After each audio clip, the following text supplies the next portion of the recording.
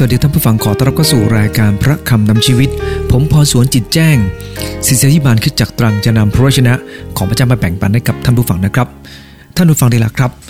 เคยเล่าเรื่องหนึ่งให้ท่านผู้ฟังฟังท่านผู้ฟังคงจะจำได้นะครับมีภรรยาคนหนึ่งนะครับพูดกับลูกบอกว่าลูกจ๋าลูกช่วยโทรไปเรียกพ่อกลับมาทานข้าวที่บ้านสิลูกชายวัย5 ขวบนะครับหลังจากโทรศัพท์กดไปเรียบร้อยนะครับก็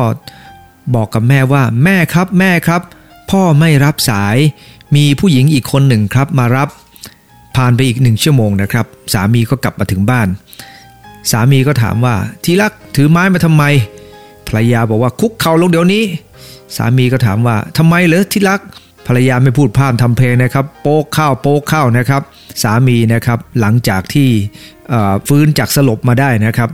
ภรรยาบอกว่าลูกบอกว่าคุณไม่รับโทรศัพท์และมีผู้หญิงมารับแทนคุณพ่อก็ถามลูกบอกลูกเขาพูดว่าอะไรล่ะลูกบอกว่าเลขหมายที่ท่านเรียกไม่สามารถติดต่อได้ในขณะนี้กรุณาโทรมาใหม่ท่านผู้ฟังที่รักครับ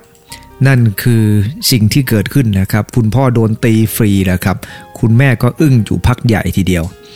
ท่านผู้ฟังที่รักครับภรรยาเนี่ยนะครับก็รีบด่วนตัดสินใจโดยที่ไม่มีจุดยืนอะไรเลยนะครับอารมณ์ของคนเราเนี่ยนะครับเป็นตัวน่ากลัวทีเดียวครับไม่ค่อยมีเหตุผลเมื่อเราใช้อารมณ์ท่านผู้ฟังได้ละครับดังนั้นเองในสังคมที่ไร้จุดยืนที่ใช้อารมณ์กันเยอะแบบนี้เนี่ยนะครับเราเองควรจะวิงวอนต่อพระเจ้าอย่างไรท่านอาจารย์เปโลทราบดีครับว่าถึงแม้ว่าท่านไม่ได้เป็นคนก่อตั้งคริสตจักรที่เมืองโคโลสีเอปราฟัสเป็นคนก่อตั้งก็จริงแต่ท่านก็อยากจะเห็นครับพี่น้องที่โคโลสีนั้นได้เข้มแข็งขึ้นในพระเจ้าท่านจึงได้วิงวอนขอต่อพระเจ้าท่ามกลางสังคมที่ไร้จุดยืนแบบนี้ท่านวิงวอนเพื่อชาวโคโลสีอย่างน้อยด้วยท่าที4 ประการด้วยกันนะครับท่านได้ขอให้อันที่1ครับให้พวกเขาประกอบด้วยปัญญาอันที่2ให้ประพฤติอย่างสมควรอันที่3ให้ประทานกำลังอันที่4ให้ประจักษ์ถึงพระคุณผมให้ปอปลา4 ตัวนะครับประกอบด้วยพระปัญญาประพฤติอย่างสมควรประทานกำลังและประจักษ์ถึงพระคุณครับท่านผู้ฟังผมอยากจะอ่านจากพระคัมภีร์ในโคโลสีบทที่1นะครับข้อที่9ถึง14พระคัมภีร์ได้อ่านไว้อย่างนี้นะครับว่าเพราะเหตุนี้นับตั้งแต่วันที่เราได้ยินเราก็ไม่ได้หยุดในการอธิษฐานขอเพื่อท่านให้ท่านเพียบพร้อมด้วยความรู้ถึงพระทัยของพระองค์ในสัพพปัญญาและในความเข้าใจฝ่ายวิญญาณเพื่อให้ท่านประพฤติอย่างสมควรต่อผู้เป็นเจ้ากระทำตนให้เป็นที่ชอบพระทัยพระองค์ให้เกิดผลในการดีทุกอย่างและจำเริญขึ้นในความรู้ถึงพระเจ้าขอให้ท่านมีกำลังมากขึ้นทุกอย่างโดยฤทธิเดชแห่งพระสิริของพระองค์ขอให้ท่านมีความทรหดที่สุดและอดทนไว้นานด้วยความยินดีให้ขอบพระคุณพระบิดาผู้ทรงกระทำให้ท่านทั้งหลายสมกับการที่ท่านได้เข้าส่วนได้รับมรดกด้วยกันกับธรรมิกชนในความสว่างพระองค์ได้ทรงช่วยเราให้พ้นจากอำนาจของความมืดและได้ย้ายเรามาตั้งไว้ในแผ่นดินแห่งพระบุตรที่รักของพระองค์ในพระบุตรนั้นเราจึงได้รับการไถ่ซึ่งเป็นการยกบาปโทษทั้งหลายของเราจากพระวจนะของพระเจ้าในตอนนี้นะครับอย่างที่ได้กล่าวแล้วท่านอาจารย์เปโลได้วิงวอนท่ามกลางสังคมที่ไร้จุดยืนสังคมที่ใช้อารมณ์สังคมที่ใช้ค่านิยมแบบผิดๆเนี่ยนะครับและท่ามกลางคำสอนที่ผิดบิดเบี้ยวท่านผู้ฟังที่รักครับท่านอธิษฐานอย่างน้อย4 ประการด้วยกันประการแรกก็คือให้ประกอบด้วยพระปัญญาในข้อที่9นะครับของพระคัมภีร์บอกว่าเพราะเหตุนี้นับตั้งแต่วันที่เราได้ยินเราก็ไม่ได้หยุดในการอธิษฐานขอเพื่อท่านเปาโลได้อธิษฐานเพื่อสำหรับชาวโคโลสีเพราะท่านได้ยินถึงอะไรครับคำว่าเพราะเหตุนี้นั้นท่านได้ยินถึงการพัฒนาการทางความเชื่อของพวกเขาว่าพวกเขาได้พัฒนาโดยการได้ยินพระคำของพระเจ้าเขาเข้าใจในพระคุณของพระเจ้าแล้วเขาสำแดงความการุณสำแดงความรักในการช่วยเหลือคนอื่นพวกเขากำลังมีพัฒนาการที่ดีมากแต่ก็เองท่านอาจารย์เปโลรู้สึกเป็นห่วงครับจึงอธิษฐานขอพระเจ้าเพื่อเขาท่านผู้ฟังที่รักครับท่ามกลางสังคมที่ประหลาดนี่นะครับเราควรจะเรียนรู้วิงวอนเพื่อคนที่เรารักให้เขารักษาจุดยืนที่ดีในชีวิตของเขาให้ได้ท่านผู้ฟังได้ละครับโดยเฉพาะยิ่งคนที่เป็นคริสเตียนเนี่ยนะครับเมื่อเราอธิษฐานเผื่อคนที่เรารักด้วยกันเนี่ยนะครับควรจะวิงวอนขอพระเจ้าให้เขามีจุดยืนครับท่านผู้ฟังได้ละครับหลายครอบครัว มีคำพูดเยอะแยะที่จะให้กับกันและกันแต่ไม่ได้ขอให้พระเจ้าผู้ทรงยิ่งใหญ่ผู้ทรงเป็นอัลฟาเป็นโอเมกาผู้ทรงเป็นพระเจ้าผู้ทรงประทานความมั่นคงให้ผู้ทรงเป็นพระเจ้าผู้ทรงจัดเตรียมเป็นชัยชนะให้พระเจ้าอวยพระพรแก่เราทั้งหลายท่านผู้ฟังที่รักครับการพัฒนาการของความเชื่อเป็นเรื่องสำคัญและกันเองเราต้องอธิษฐานเพื่อที่คนที่เรารักทั้งหลายนะครับจะพัฒนาในความเชื่อมากยิ่งขึ้นในพระคำของพระเจ้าต่อไปนะครับพระคัมภีร์ได้บันทึกบอกว่าให้ท่านเพียบพร้อมด้วยความรู้ถึงพระทัยของพระองค์ในสัพพปัญญาและในความเข้าใจฝ่ายวิญญาณตอนนี้ก็มาถามก่อนว่าอะไรคือน้ำพระทัยของพระเยซูคริสต์ตอนนี้บอกว่าให้ท่านเพียบพร้อมด้วยความรู้ถึงพระทัยของพระองค์อะไรคือพระทัยครับพระทัยของพระเจ้าตั้งอยู่บนรากฐานของพระคัมภีร์แน่นอนครับว่าพระองค์ไม่ได้ไปตามเจตนารมณ์ของเราหรือขึ้นลงตามอารมณ์ของพระองค์ท่านผู้ฟังได้แล้วครับเพราะพระเจ้าของเราเป็นพระที่มั่นคงและพระองค์ทรงมีน้ำพระทัยของพระองค์อยู่บนรากฐานแห่งพระวจนะของพระเจ้าน้ำพระทัยของพระเจ้ายังเป็นน้ำพระทัยในการดำเนินชีวิตสำหรับทุกคนครับให้ดำเนินชีวิตอย่างถูกต้องต่อพระองค์ขณะเดียวกันพระเจ้าก็มีน้ำพระทัยเจาะจงแต่ละบุคคลเช่นให้คนนั้นเป็นหมอให้คนนี้เป็นครูให้คนนี้เป็นพยาบาลให้คนนี้เป็นแม่บ้านนั่นเป็นน้ำพระทัยของเราแต่ละคนครับและในการแก้ปัญหาแต่ละอย่างเราก็ต้องเข้าใจน้ำพระทัยของพระเจ้าท่านผู้ฟังได้แล้วครับพระองค์ทรงให้หลักการในพระวจนะของพระองค์แต่น้ำพระทัยปลีกย่อยเนี่ยนะครับเราเองนั้นจะต้องเรียนรู้ในการแสวงหาพระองค์เจ้าด้วยน้ำพระทัยของพระองค์จะส่งผลอย่างไรส่งผลทำให้ตัวเราเองได้รับพรและคนรอบข้างได้รับพรด้วยเช่นเดียวกับคำว่าสัพพปัญญาสัพพปัญญาหมายถึงความรู้ความเข้าใจที่จะนำเอาน้ำพระทัยมาบวกกับการทำงานของเราทั้งในคริสตจักรทั้งในโลกนี้ท่านผู้ฟังที่รักครับเราต้องยอมรับนะครับว่าพระเจ้าทรงเป็นอัลฟาเป็นโอเมกาพระองค์ทรงเป็นพระปัญญาให้กับเราผมยกตัวอย่างนะครับครั้งหนึ่งนะครับโมเสสจะต้องสอนคนจำนวนมากมายทีเดียวครับให้ดำเนินชีวิตในทางของพระเจ้าแล้วก็ต้องว่าความต้องปกครองต้องดูแลจิปาถะอยู่ที่โมเสสหมดเลยครับแต่ว่าโมเสสรู้สึกเหน็ดเหนื่อยมากจนเยโทรพ่อตานะครับประกอบด้วยปัญญาจากพระเจ้าเขาก็เลยอธิบายว่าโมเสสควรจะแบ่งคนออกเป็นลำดับขั้นมีคนที่จะคุมระดับสูงตั้งแต่500 100 50 10คนเนี่ยนะครับต้องเรียนรู้จากการแบ่งคนเป็นลำดับชั้นเพื่อจะให้การปกครองนั้นดียิ่งขึ้นและตัวของโมเสสเองก็จะไม่เหนื่อยเกินไปนี่เป็นสัพพปัญญาเป็นการนำเอาความรู้ของพระเจ้าเนี่ยนะครับในน้ำพระทัยของพระองค์มาผนวกกับการทำงานของเราในโลกนี้ซึ่งพระเจ้าก็จะเปิดเผยให้กับเราแต่ละคนในทิศทางที่แตกต่างกันท่านผู้ฟังที่รักครับในพระคัมภีร์1 โครินธ์บท 2 ข้อ 13ที่พระคัมภีร์บอกว่าพระเจ้าจะให้ทุกคนประกอบด้วยปัญญาแต่ไม่ใช่ทุกคนจะประกอบด้วยปัญญาของพระเจ้านะครับมันขึ้นอยู่กับว่าคนเหล่านั้นได้แสวงหาพระองค์อย่างไรเขาตั้งใจให้พระวิญญาณควบคุมชีวิตของเขาหรือไม่ตั้งใจจะกระทำตามพระคริสต์ด้วยความถ่อมใจหรือไม่เช่นนั้นแล้วก็ไม่สามารถให้พระวิญญาณควบคุมได้ในพระคัมภีร์1 โครินธ์บท 2 ข้อ 13ได้บันทึกบอกว่า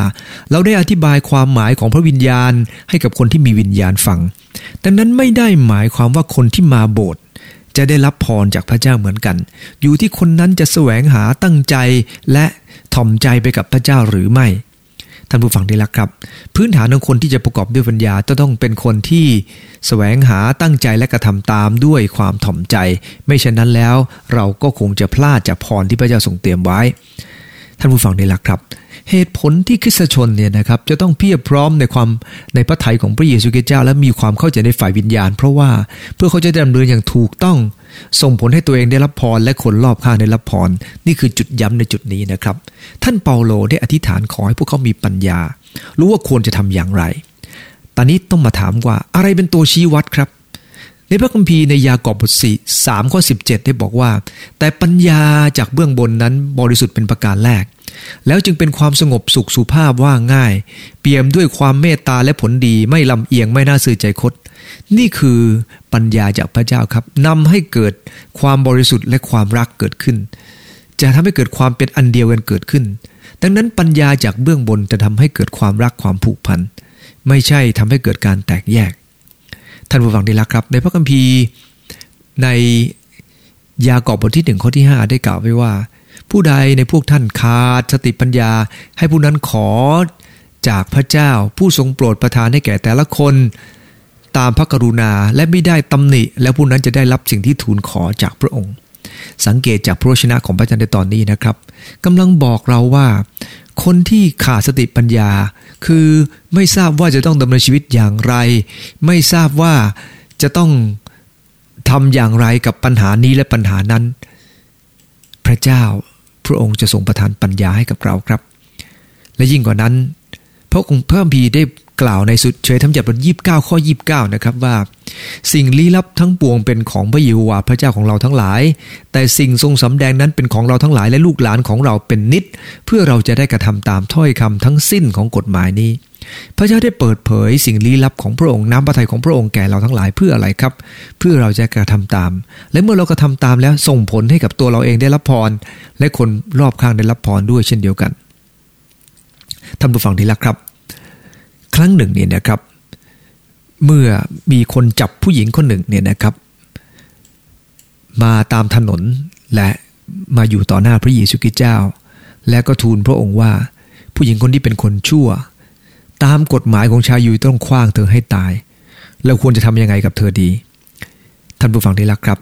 พวกเขาคิดว่าพระเยซูคริสต์เจ้าคงจะจนมุมแน่เนื่องจากว่า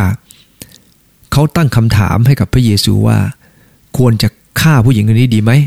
เพราะว่าทำบัญญัติของโมเสสจะต้องประหารผู้หญิงคนนี้แต่ขณะเดียวกันพระเยซูคริสต์เจ้าพระองค์ทรงคิดอย่างไรท่านผู้ฟังที่รักครับพระเยซูคริสต์เจ้าไม่ได้ตอบเขาว่าควรหรือไม่ควร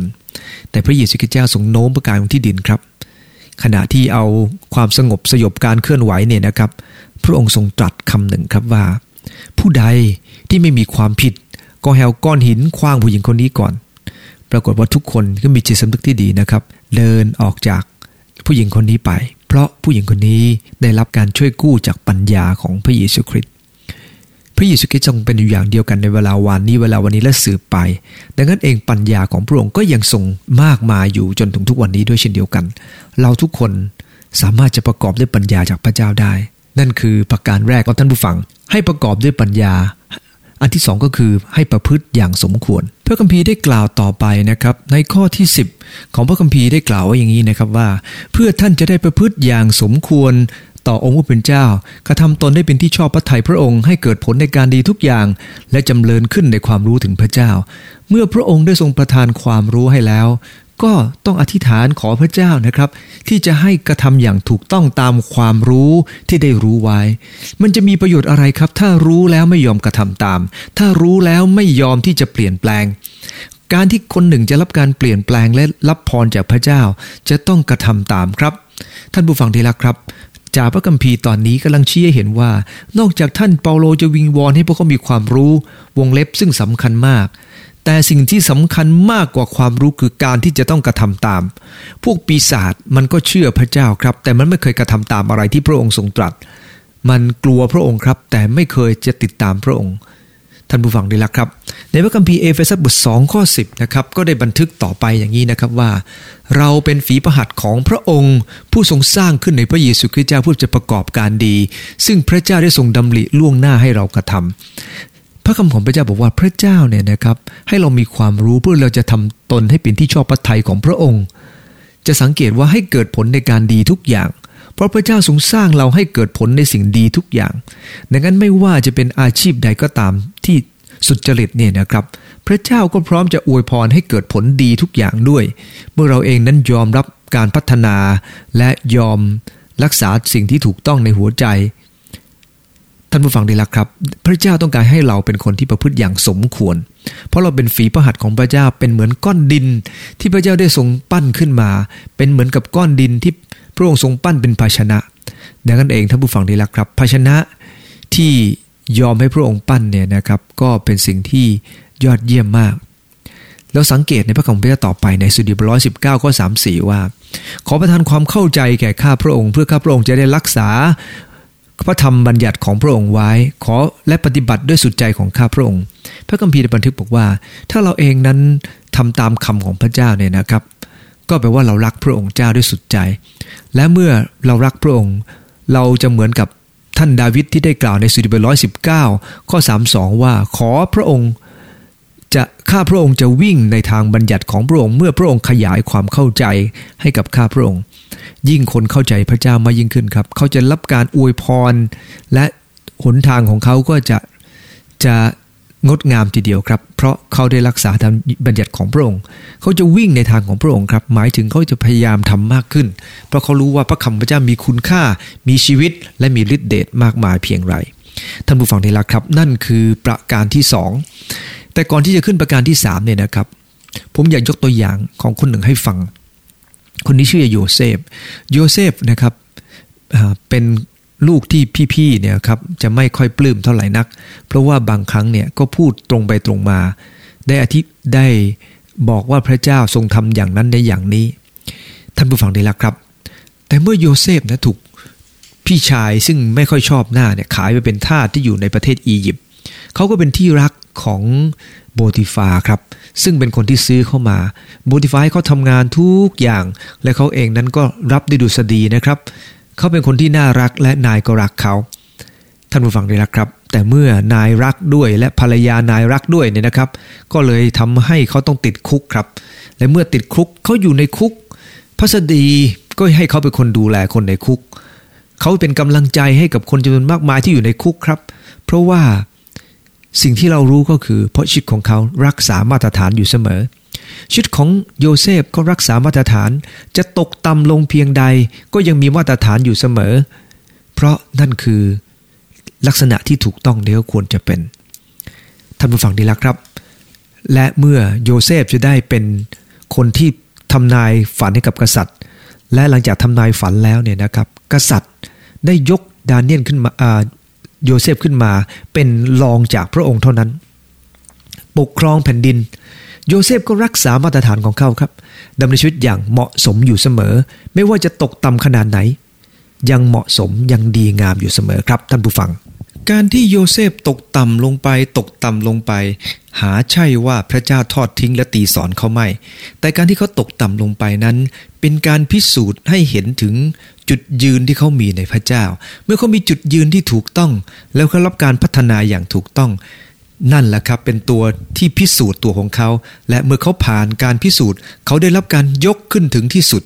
แต่งั้นท่านผู้ฟังอย่าเพิ่งท้อใจและหมดกำลังใจนะครับบางครั้งพระเจ้าให้ความทุกข์เกิดขึ้นกับเราเพื่อเราจะได้รับการพิสูจน์ว่าเป็นคนงานที่ไม่อายใช้พระวจนะของพระเจ้าอย่างถูกต้องดังนั้นเมื่อความทุกข์เกิดขึ้นกับชีวิตอย่าเพิ่งด่วนคิดว่าฉันไม่ได้เอาไหนหรือฉันไม่ได้เรื่องบางครั้งเพราะว่าฉันได้เรื่องแหละครับพระเจ้าจึงต้องให้ปัญหาบางอย่างเพื่อจะมาเป็นตัวทดสอบว่าเราเป็นคนที่ใช้กันได้จริงหรือไม่และบางครั้งวันเวลาทำให้เราเองมีความรู้สึกว่ามันหนักหรือนานเกินไปแต่ท่านผู้ฟังที่รักครับพระเจ้าทรงชั่งเวลาทั้งหมดเหมือนยกตัวอย่างโยบเนี่ยนะครับทุกคนก็รู้จักโยบดีว่าโยบนั้นเจอปัญหาหนักทีเดียวครับแต่เขาเรียนรู้จากการวางใจในพระองค์เจ้าและติดตามและเกิดผลโดยพระองค์เจ้าท่านผู้ฟังที่รักครับนั่นคือประการที่2ส่วนประการที่3ก็คือ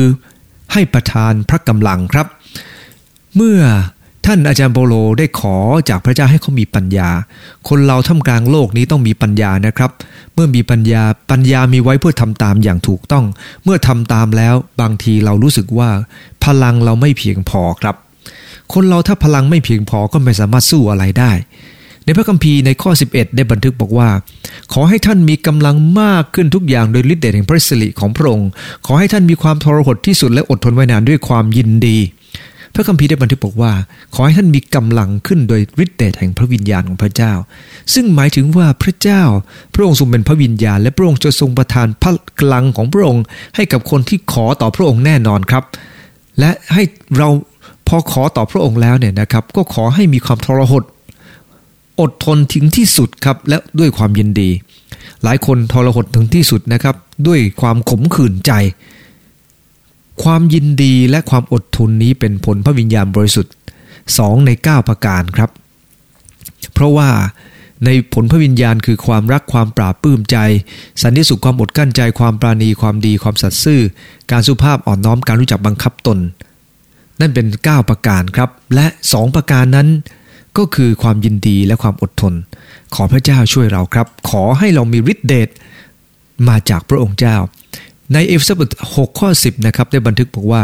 สุดท้ายนี้ขอท่านจงมีกำลังขึ้นโดยองค์ผู้เป็นเจ้าในฤทธิ์เดชอันมหันต์ของพระองค์พระเจ้าทรงมีฤทธิ์เดชที่ยิ่งใหญ่ครับและพระองค์ทรงปรารถนาครับให้เราเรียนรู้จากการที่จะขอจากพระองค์ผู้ทรงมีฤทธิ์อำนาจอันไม่จำกัดนั้นท่านผู้ฟังได้ละครับแต่ตรงกันข้าม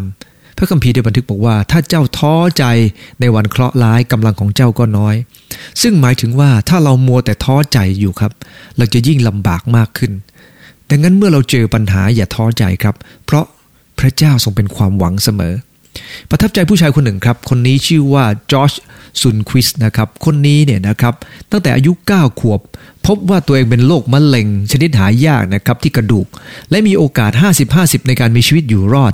เขาได้ใช้เวลาเคมีรักษาร่างกายอยู่หลายปีครับจนกระทั่งสุดท้ายเขาสูญเสียขาไปและสุดท้ายนะครับหมอก็บอกว่าจอร์จหายขาดเมื่อเขาอายุ13ปีและเมื่อ13ปีหายขาดแล้วเนี่ยนะครับแทนที่เขาจะจมปลักอยู่กับมันนะครับท่านผู้ฟังที่รักครับเขาก็ฝึกฝนครับผมมีรูปให้กับสมาชิกในคริสตจักรดูนะครับเมื่อเขาอายุได้13ปีก็ย่ำแย่ครับแต่พอหลังจากนั้นนะครับเขาฝึกฝนร่างกายตัวเองครับจนในที่สุดกลายเป็นนักกล้ามทีเดียวครับเป็นนักกล้ามเป็นนักฟุตบอลแล้วก็ยังเป็นนักสกีนะครับแล้วก็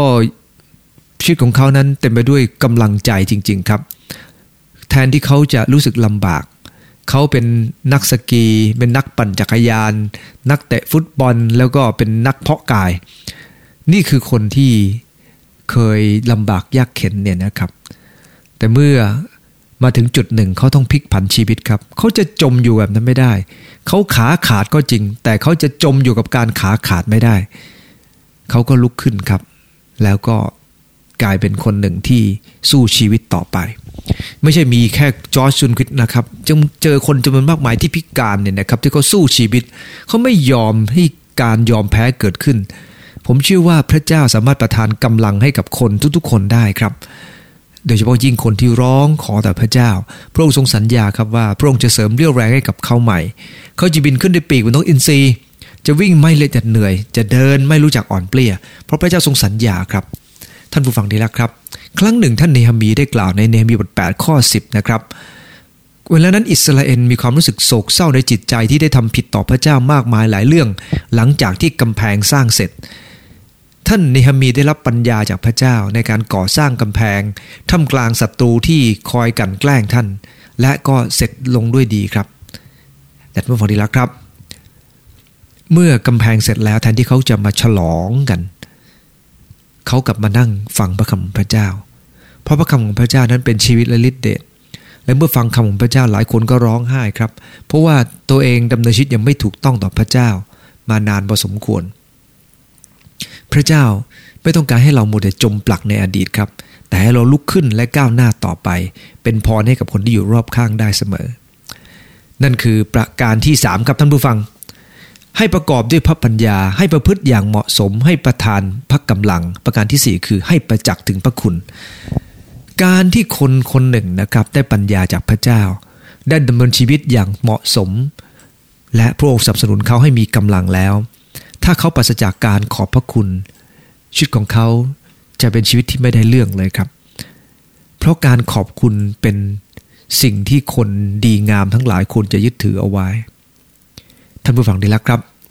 ในพระคัมภีร์ในข้อ13ข้อ14บันทึกบอกว่าพระองค์ได้ทรงช่วยเราให้พ้นจากอำนาจของความมืดพระองค์ได้ทรงย้ายเรามาตั้งในแผ่นดินแห่งพระบุตรที่รักของพระองค์ในพระบุตรนั้นเราจึงได้รับการไถ่ซึ่งเป็นการทรงโปรดยกบาปของเราทั้งหลาย